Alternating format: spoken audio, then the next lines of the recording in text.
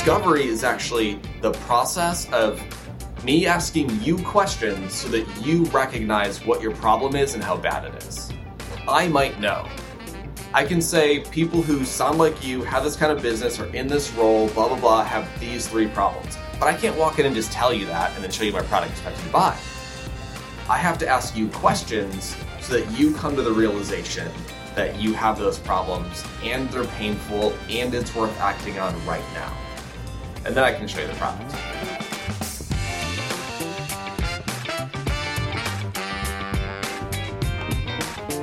Hi friends, welcome to the Sales Enablement Podcast. I'm your host, Andy Paul. That was Derek Jankowski. Derek is the Vice President of Sales at Service Corps, which is a great example of a company that's using software to disrupt an industry that most people think of as decidedly low-tech. We dig into Derek's journey in his sales career, including the start he got in sales in college, and how that ultimately led to his current role, scaling sales at a sales team at Service Corps. We also talk about Derek's passion project, his side venture called Next Level Sales Leadership, which is focused on helping newer sales leaders get the knowledge and skills they need to become more successful faster. You know, most frontline sales managers are craving this type of support, and we dig into what Derek is providing through his venture. We get into all of this and much, much more, but before we get to Derek, I want to remind you to subscribe to this podcast wherever you listen to it, and also want to remind you to check out my latest book, Sell Without Selling Out, a modern human-centric framework for increasing your win rates and shortening decision cycles without using the salesy behaviors that so many buyers hate. The book's available everywhere you shop for books, online and in stores. So thank you for checking it out. Let's jump into it. Derek, welcome to the show. Hey, Andy, thanks so much for having me, man. Pleasure to have you. So, where are you joining us from? Los Angeles, California. It's 93 degrees today. Wow, here we are. End of the first week in April, 93 degrees. Yeah, I was just talking to someone who lives out in San Fernando Valley and 103 in his yard. Oof. Ugh. Yeah, I'm not looking forward to this summer. I feel like it's going to be a hot one. Yeah. I think climate change is upon us. Well, tell us a little bit about yourself and what you do. Sure. I'm VP of Sales at a company called Service Corps. We're as of today, about a 45-person startup. The company's based in Denver. We get to work out of what I think is a really overlooked vertical. So our software is basically... Absolutely. I think that this is a great example of how software disrupts and transforms an industry. So go ahead. Yes. So here's, for anyone at home, think about it like this. If you're driving around and you see somebody building an apartment building or a skyrise or whatever, there's usually a dumpster out front and a porta potty. Whoever owns those physical pieces of equipment, that's a business. That's an entire business just dropping off, cleaning, and bringing back porta potties, or what we call roll-off dumpsters, right? Which is different than commercial trash or something. Right. And over 60% of businesses in that space literally run their company out of a physical notebook or a spreadsheet. So they have all this expensive inventory that's basically dispersed and they're tracking it manually. Exactly. And so we have a software that lets them easily look up customers, take orders, process the order, assign it to a specific driver who can go drop it off or clean it. And also pick it up, all of the work, scheduling the work, and also invoice, plus track all of your inventory, knowing exactly where it is on the map. Often what happens is you just forget that something is somewhere. Literally, we have people that sign up with us that just forgot that there's a dumpster that's been sitting somewhere for 6 months. And that's a ton of lost revenue. Well, think about that. What is the average cost of a dumpster? Do you know? It's somewhere between $300 and $600 a month. Loss is what they can charge for it. And then there's about $120 to $150 that they pay to actually dump it out into a landfill. So $150 to $300 a month in just straight up revenue that is lost Therefore times how growing. many months. Yeah. And I would think, roll-off dumpster, man, it's got to cost a few $1,000s at least, right? Yeah, I think they start at $1,500 depending on the size. And it's going up. Steel's becoming more precious. Oh, yeah, right? In these days. So, yeah, think about it. And then for porta potties, I was getting ready to talk to you and researching what you guys are doing is I was just thinking I live near a park in downtown San Diego that they hold a lot of events on. Like there was a Blake Shelton concert on this park, and easily 200 porta potties or more on various sides of the park. And so I was just thinking about it. It's like, yeah, signing those, keeping track of them, cleaning them, retrieving them, and being able to deploy them again quickly. Right? I would think that's a huge part of it is if you know where your inventory is and you have track of it, then you can actually sell it more effectively. It's huge. And imagine like Coachella calls you and they want 100 porta potties and you don't know if you have the inventory. You take the order, you're short when you deliver. Like, how angry are they going to be at you? This is commonplace. Well, the concert goers will be angry at them for sure. Yeah. Can't think of anything worse on a hot day on Coachella that there are no restrooms available. Well, I just think it's one of these things that seems very sort of mundane, but yeah, really important if you operate one of those businesses, of which there are many. As you said, construction sites, any sort of, even now in bigger cities, cities are deploying them for, unhoused population and so on. It's really important. Keep track of them. So, you look like you started your sales career while you were in college, actually, right? I did. What were you selling? I wasn't clear. Sure. So it's actually really funny. I got a phone call to my dorm room. I got woken up by a phone call to my dorm room to talk about a sales internship. And I said yes in mid-sleep, and I showed up. I ended up selling books, actually educational books, door to door in Texas that summer. And so imagine, so you had kids, right? So imagine Cliff's Notes, but for school subjects. Your son gets stuck on math homework and the teacher needs it done a very specific way, not the way that you learned it, but you don't know the new way. So these are books you can reference so that you can help your kid navigate his homework. So for primary and secondary education, or mostly primary? Yeah, K to 12. Elementary school? K to 12. So, all right, so take us through a sales call. First of all, where were you in Texas? Let's see. I was in San Jacinto County, so it was all outside Houston. So San Jacinto County for a while, which is very rural. And then I ended up living in Sugar Land and selling in a city called Missouri City. All right. And I knocked on a door. It's kind of funny. I knocked on the door, nobody answered. And as I went to the next door, I ended up learning that this really huge house I knocked on is where Destiny's Child lived when they were all still together. And so I didn't go back because they didn't have kids, but they lived in Missouri City at the time.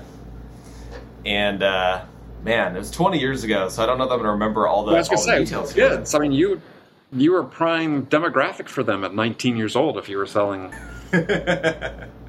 Yeah. So somebody would answer the door. So take me through your pitch. I mean, is how would you approach it? I'm sure. Yeah, people are always a little leery of door-to-door salespeople to begin with. So, yeah, take us through what it felt like and what you did. Yeah, and I think the key, and I still teach this to my reps now, is low, slow, smile. So, my name's Derek Jankowski. I'm with the Southwestern Company. I don't remember exactly that when. It was something like, I'm talking to all the families with kids at such and such school about the, what do we call it? The Southwestern Student Handbook. And it's some, I forget. You'd ask some question and then I'd love to show it to you. And we'd literally point at their door and then bend over and pick up our bag and just walk towards the door like they're going to let us in. And it worked a miraculously high number of times. Not always, and we had what do you do in that case? How do you just pull them out onto the porch and have them sit down with you kind of thing? But it was, they've not done something like that before. Okay, so walk to up to a stranger's house. You make a reference to a local school, which I sort of get. I presume the initial sort of outreach was something about dissatisfaction with the local school, perhaps, or it's usually so it depends on the neighborhood. When you're in the neighborhood and talking to families, you typically pick up on the thing. So if the family had older kids, you're usually talking about how hard it is for those kids to keep up and get into college, right? If they have younger kids, the pitch is usually about how hard it is to help kids, even though you know the subject, but they have to show their work and it has to be done a certain way, and you don't know how to do that. And so we have this thing that helps you do that. Can I show it to you? New math. You don't know how to do the new math. The new math. Yeah, exactly. Somebody knock on your door. Yeah. And so you would, as you said, they'd open the door, you'd actually sort of point to the door, motioning that you're coming in, and just go. All right. Did you sell anything? Yeah. So I would say that I was probably average. I made decent money. I did it for 5 summers. I probably would have not done it for 5 summers. 3 would have, I think, been ideal in retrospect. But my best summer, I probably made $15,000 or $16,000. So for a summer. For a summer, yeah. And then you're a 1099, so you're paying for your gas and rent and everything. So I probably walked away with $8,000 or something. Still, for a summer job, kid in college, that's pretty good. Yeah, it's better than minimum wage at a hardware store, right? Yeah. Well, I worked on a slaughterhouse, so it had a different appeal to it. Different smell for sure. A different smell, yes. I mean, to me, it seems like this is the type of experience that everyone going into sales should have. Something similar. I mean, I worked in retail, so selling women's shoes was sort of my entry into sales. Not quite like going door to door at all, but I just think for when you finally had your first professional sales job, I imagine there were fewer surprises for you. Yeah, So my first professional sales job. So just really quick, I had a second sales job in college where we called alumni to ask for donations. And so I did that for, I forget, 2 years, I think. And then I managed a team for 2 semesters. And then I went to Dell, Fortune 50 company, but I sold 60,000 products to businesses. And that job just seemed easy after those 2, right? Got my teeth kicked in, the Texas summers, just you sweat through your clothes, nothing you can do about it. People being rude to you, and working at a company people have heard of with a product that they actually care about. It seemed really easy in comparison. Oh, yeah, good training. I mean, I know kids that were your age, peers of my kids that went with the whole Cutco knife, and similar, earn good money, but we're going door to door and learning how to sell. It's a good experience, and the people that did Cutco really learned how to sell. What's nice about these programs is they actually take you through a formal sales methodology. They teach you to sell versus a lot of. If you get a sales job today, most companies just teach you how to demo their product. They don't actually teach you how to sell it, which there's a distinction there. So what did you learn in terms of what actually to sell the product? And I think this is a great point because it's your point is they basically somebody's teaching you how to learn how to sell your product, but learning how to sell, the real business of selling is different. Yeah, absolutely different. And so most people, most of my post college experience is software, right? Been to 4 software startups, 1, 2, 4, I think. and or for software companies, and it's like what most people believe the job is showing the product, but like demo. The demo means let me just show it to you. But the sale doesn't happen when your prospects use the product. It happens in discovery. Everything's about discovery. It's about uncovering, and uncovering is not even a good word. I actually struggle with good words to describe this because I'm spending a lot of time with my team on it right now. It's like discovery is actually the process of me asking you questions so that you recognize what your problem is and how bad it is. I might know. Sure. Right? To some degree. Yeah. To some degree, yeah. Like, I can say people who sound like you, have this kind of business, are in this role, blah, blah, blah, have these 3 problems. But I can't walk in and just tell you that and then show you my product and expect you to buy. I have to ask you questions so that you come to the realization that you have those problems and they're painful and it's worth acting on right now. And then I can show you the product. Yeah, I mean, I think that counterintuitive. It's an interesting point that you bring up here because I think unfortunately that's done to an extreme by many sellers sometimes. where discovery is just basically qualification. Yeah. Right? I'm trying to find whether you're really a fit for what I'm selling. And that lack of curiosity doesn't have value to the buyer, right? Because with the buyer, the only reason they want to talk to a salesperson is to say, well, maybe I don't really understand the full breadth and scope of the problem or the challenge I'm facing, and really don't understand what's really possible to achieve by addressing this challenge. And that's what they're looking for a salesperson to help them with, certainly in the B2B world. Yes. Yeah, and so you make a really good point about qualification, right? Because some methodologies call what I just described qualification, but when I hear the word qualification, I think about like, I want to make sure that you have what I need.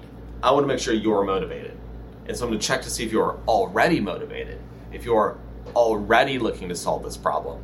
And you might not be. Like, people tend to show up to demos because, to your point, I'm curious, like, you caught my curiosity.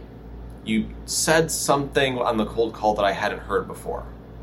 Okay, I'm going to let you talk to me for a few minutes. And then salespeople are like, all right, so tell me why you want to buy this. It's like, wait a minute, I don't want to buy it. Right? Tell me how urgent this is for you. Wait, it's not yet. It's like qualification occurs when you evoke those problems out of your prospect. Yeah. Well, I mean, what you describe as behavior I talk about in my new book is that it invokes sort of the persuasion response with sellers, which is their default method of operation is, I'm trying to persuade you to buy my product. And as you said, just because someone said, oh, that you piqued my curiosity with that one thing you said, yeah, I still need to learn. I don't fall into persuasion mode because what are you trying to persuade me to do? I don't even understand what problem I'm trying to solve at this point. Right. And so like these are like the 2 extremes. I'm going to try to talk you into it, or I'm going to measure to see if you're worth my time right now. And it's like the real money, that's what I feel like 80-90% of salespeople do that. Or some high number, like something like, what's the stat? 2/3 of salespeople miss quota or something? More than 50%, yes. More than 50%.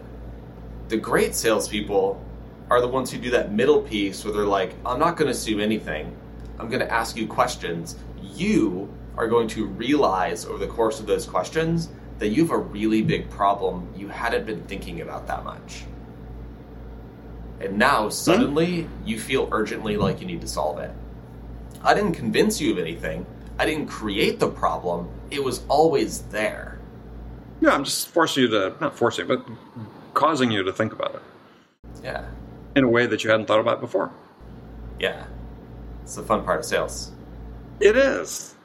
And yet, to your point, I was just interviewing somebody previous to this interview, another person, and has done some extensive research, the company she's with, and they were like,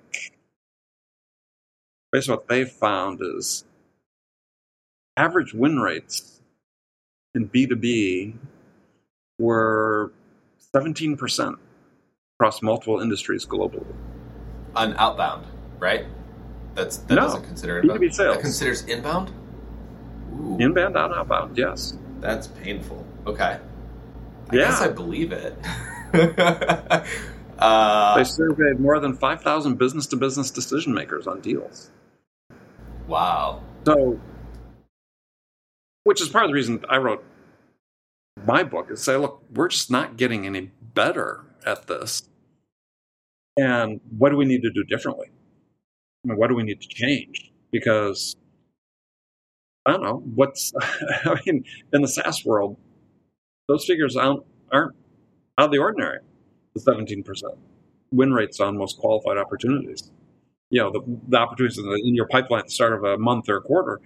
So it's like, okay, we have one of two problems. You know, we either don't have product market fit, or we're just not very good at selling our product or service. And unfortunately, Yeah. I think it's the latter. I think it's the latter. Yeah. Yeah, I don't know. I think one observation that I have is this pressure just to like hire a lot without just hire. Just hit a headcount goal irrespective of like if people are adapting and doing what you need them to do, right? Or even We raised $100 million. Let's go hire. a fit for what you need to do. Yeah. Well, I mean, a question. I mean, you hire people. I mean, you're not to put you on the spot, but I mean, a question I often ask sales leaders when they're having a conversation about hiring, and they talk about what they need, and they've got these pressures, to hire people, and they're looking at their job description and the attributes they claim they need. And so I'll weave in this idea about win rates. I said, so, okay, this is what you think you need to hire. Have you asked your buyers what they need from your salespeople? And there's always this dead silence. It's like, okay, we're hiring to fit what we think our needs are, but actually our ability to win is all based on how our buyer experiences us in the sales interactions. So if they have a lousy buying experience with our sellers, don't we want to know what that is? And if we're only closing 1 out of every 5 of our qualified opportunities, don't we have a problem we should be identifying and how we can better align with what the buyers need? So I think, so I haven't heard this idea before, but one thought I have related to this is like, how frequently do we think buyers are going to know the answer to that question? I think a lot of times buyers are going to say, I just want somebody who can quickly show me a product. Buyers don't know that they need somebody who's good discovery. What do you think about that? Well, yeah, you don't want to phrase it that way. Because buyers wouldn't. Well, but the buyers don't talk in those terms. This is one of the problems we have is that for decades now, this is not a new problem. We envision a selling process as these linear sequential stages. And we know from research from Gartner and others that that's not how buyers buy. They don't buy in linear sequential stages. Gartner had this famous buyer enablement diagram that came out 2018. They call it famously their spaghetti diagram because it's this really sort of, I don't say complex, but it's this dense flowchart of activities that start and stop and start all over again based on introduction of new information. It's anything but linear. Yeah, I mean, when you think about anywhere else in your life, like how often do you make like linear sequential decisions? Yet this is the way we want to sell to people, right? I mean, okay, hey, we've got discovery stage. This is my favorite example is discovery stage. We have exit criteria for a discovery stage. It's like, well, discovery doesn't stop. Discovery doesn't stop. I mean, you're going to discover, hopefully, you're still asking questions up until the time you sign the agreement. If you're in a competitive sale, which is not unusual in many markets where customer may start out talking to maybe a dozen vendors and down select a handful. Hey, if you asked your questions at the beginning and they're going through this buying process with these other vendors, what are they doing? They're learning, getting smarter, maybe changing their mind about something. Maybe somebody else, one of the other vendors, provide an insight which sort of shifted the buyer's paradigm that they were thinking about what they're trying to do. But they're not going to tell you that. They're going to come to... Right, exactly. They're not going to come to a call with you and say, hey, I saw a demo here and it changed how I think about all of this. Can we start over? That's not going to happen. No, they're just going to keep on going. Yeah. I mean, this is a part with, I think, a lot of sellers just don't think about is that, when buyers are making a purchase decision, conceptually what you have to think about it is they don't have one buying process go on. They have one buying process going on for every vendor they're talking with. And they're not all moving in lockstep. But they're also not independent of each other. Not entirely, no.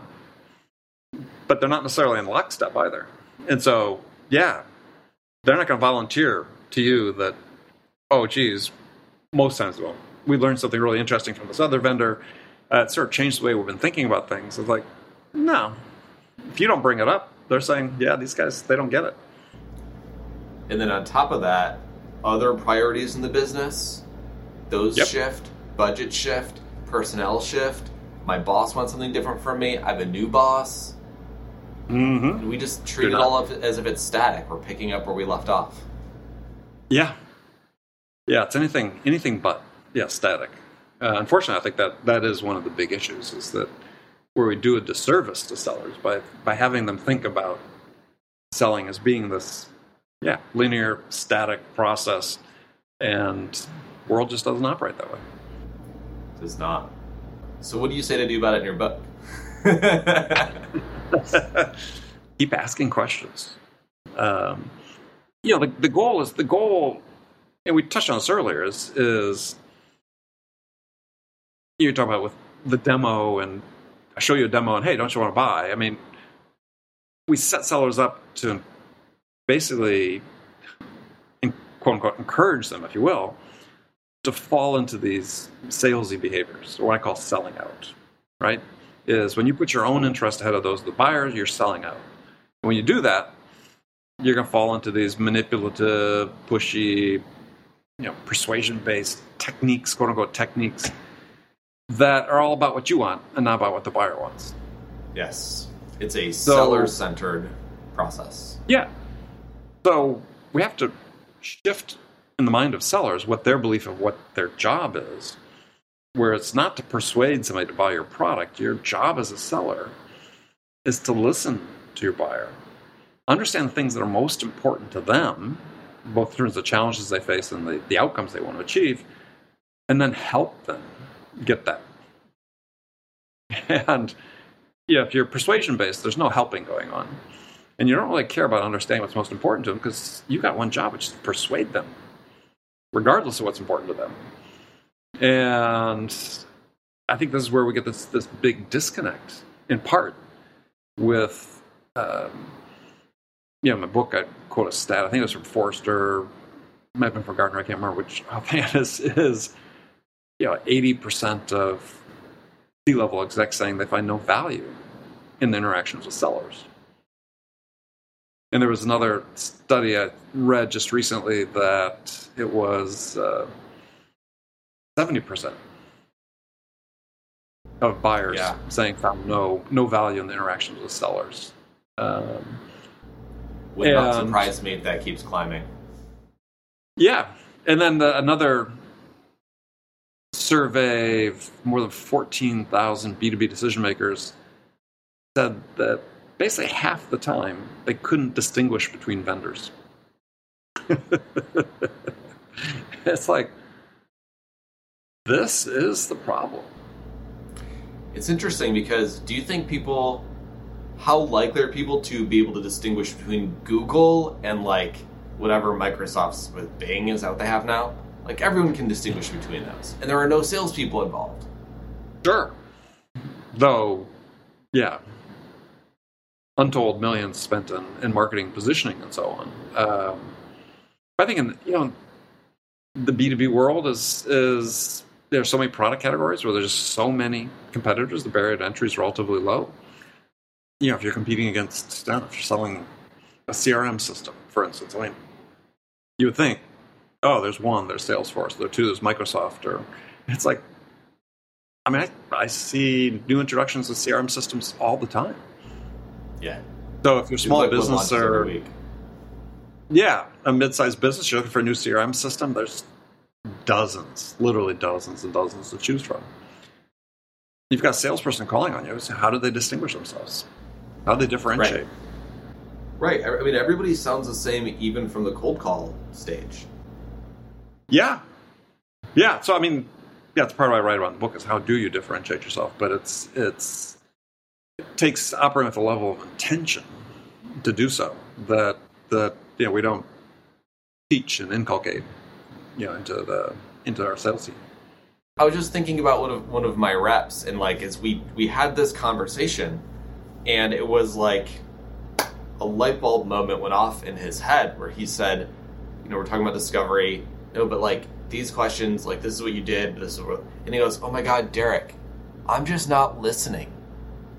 I'm just not listening when they talk. I'm just thinking about what I'm going to say next. And I was like, shit. Yes. There you go. Like that one moment is probably going to have more impact on his career than anything else leading up to that point. Yeah, if he learns how to start listening. I mean, it's a issue I addressed in my book directly, which is because I was approached by a young seller, SDR, after a talk I'd given. Same thing she said is, just having trouble listening because I'm really sort of thinking about how I'm going to respond.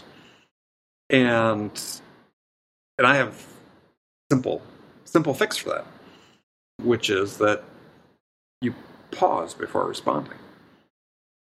Give yourself a verbal cue. What I suggest people do, if anybody's touch football fan, remember how we used to count Mississippis before the people could rush the passer? It's like one Mississippi. Give yourself a one Mississippi before you respond. Take a deep breath. Say it verbally. No, you don't have to say it out loud, but say it to yourself. And give yourself a chance to process what the person has said. You sort of force yourself out of this sort of preparing to respond mode, and instead give yourself a chance to say, oh, that's what they said. Huh. Well, maybe what I should do is ask a question instead of, defaulting into saying something about myself. Give yourself that time, and that time is really important. It's a function of how you change habits. Is when you have an impulse to do something, is stop and acknowledge that you have a choice to make about the action you're going to take next. Yeah, I think that's really important. I had a rep who used to basically change his career by he would mute his phone when he wasn't talking. And so he couldn't interrupt. He couldn't even respond until he reached the mute button again. Totally changed how his conversations went. Interesting. So he was building that pause into it. Yeah. He knew he couldn't control himself. Right? Take self-awareness. Yeah. But but that's the whole thing. But you used the word before about intentionality is I believe the secret to consistent success at sales is being intentional about everything you do. If you're creating a good first impression, that's not just showing up. It's how are you preparing? What are you learning about the buyer? How do you be conscious about the perception you're creating in the mind of the buyer? Some really small things, but we know from science that these perceptions that you form, first impressions, are really sticky. It's understand that there really are no small things when it comes to selling. When you're interacting with another person, there are no small things. Is you assume that everything is important, and be intentional about when you do a discovery call, what are the questions? Prepare ahead of time. What are the questions you're going to ask that are unique to this buyer? Because you've done a little research, you might have some. If you do that, you might have an insight that perhaps they're just not like every other one that you've been calling on.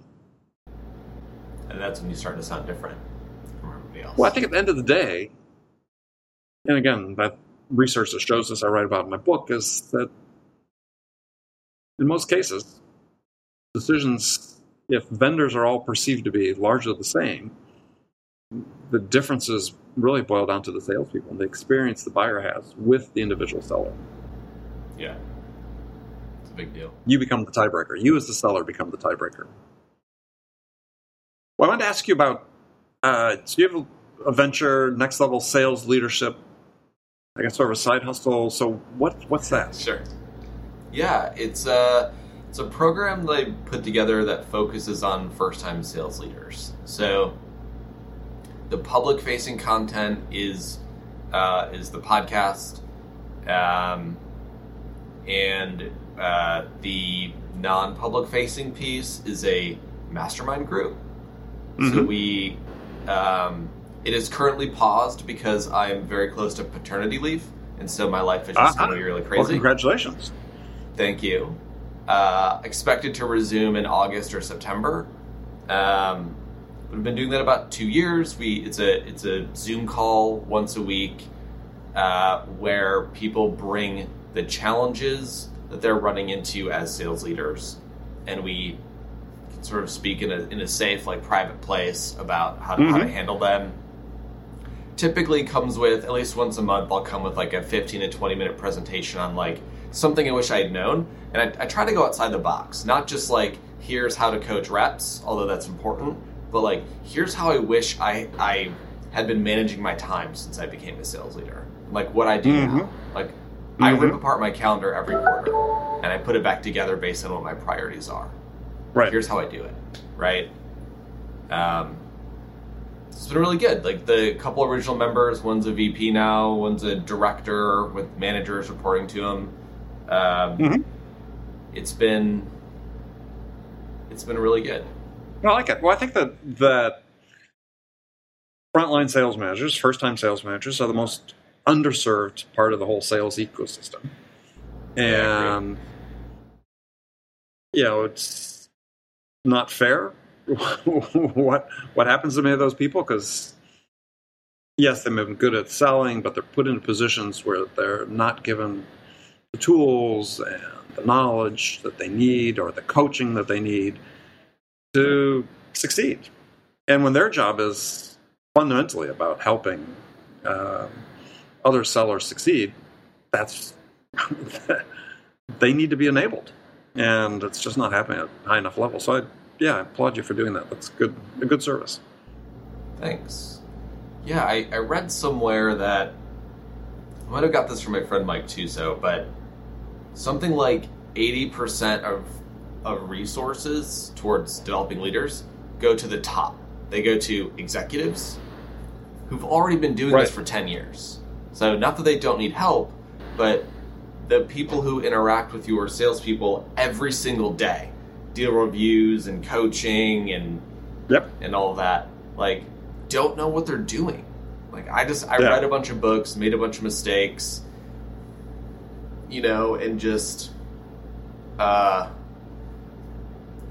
number one, I think the biggest thing that made me different is I'd just like really what's the word? Just transparent. I don't know what I'm doing, so we're just gonna try. We're just gonna try things. Yeah. Well, I mean, that's a good lesson for sellers. There's nothing wrong with admitting that you don't know something. And people give you a lot of credit for that. Right. As long as you take the next step. You're like, I don't know what I'm doing, but I'm either going to find out, or I'm going to experiment, or I'm going to... Exactly. And I think the other danger of promoting salespeople is that, like, the temperament is often different. Like, top salespeople, everybody wants to promote the top salesperson to be a leader. But a top salesperson is very often there because they have sort of a selfish mentality. They know where all their deals are. They know what to do next. They work, they push really hard for their paycheck or whatever it is, right? Whereas a leader has to be selfless. You have to get more out of helping somebody else reach a goal than reaching your own goal. Not that the first person can't be a successful leader, but like, it's much easier if you're doing it. The guy who's the rep who's there already helping other reps, even if they lose a deal this month, it pushes next month because they missed a phone call, but like they help somebody else get to their number, Mm-hmm. that person is probably where you should look to for leadership. Yeah, interesting. Yeah, I wish we had more time because we'd dive into that more. Because I actually think that that most of the top sellers actually are good because they're good leaders. Because I think the qualities you have to display to successfully sell are forms of leadership. I mean, think about it. As I talked about before, your job is to listen as a seller. Listen to your buyers, understand things that are most important to them, and help them get there. That's your job as a sales leader. Sales leader. My job is not managing the numbers. My job is to listen to you as a person that works for me, understand what your goals, your aspirations, and things you think you need help with, and then help you achieve those things. I think they're very similar. I would agree with that overlap. I just think before you promote, make sure that that's the reason they're the top salesperson. Yeah. Agreed. All right. Yeah. Derek, unfortunately, we're going to jump. This is great. But we'll have you back. We'll continue. I would love it. Thanks so much. Yeah. What's the best way to connect with you? LinkedIn is best for me. Just hit me up, Derek Jankowski on LinkedIn. You can also feel free to email me, derek@derekjankowski.com. Either of those are fine. Perfect. All right. Well, Derek, thank you so much. Thank you. Have a great weekend. You too. Okay, friends, that's it for this episode. First of all, I want to thank you for taking the time to listen. I'm so grateful for your support of the show. And I want to thank my guest, Derek Jankowski, for sharing his insights with us today. If you enjoyed this episode, please subscribe to this podcast, Sales Enablement with Andy Paul, on iTunes, Spotify, or wherever you listen to podcasts. And as always, thank you so much for investing your time with me today. Until next time, I'm your host, Andy Paul. Good selling, everyone.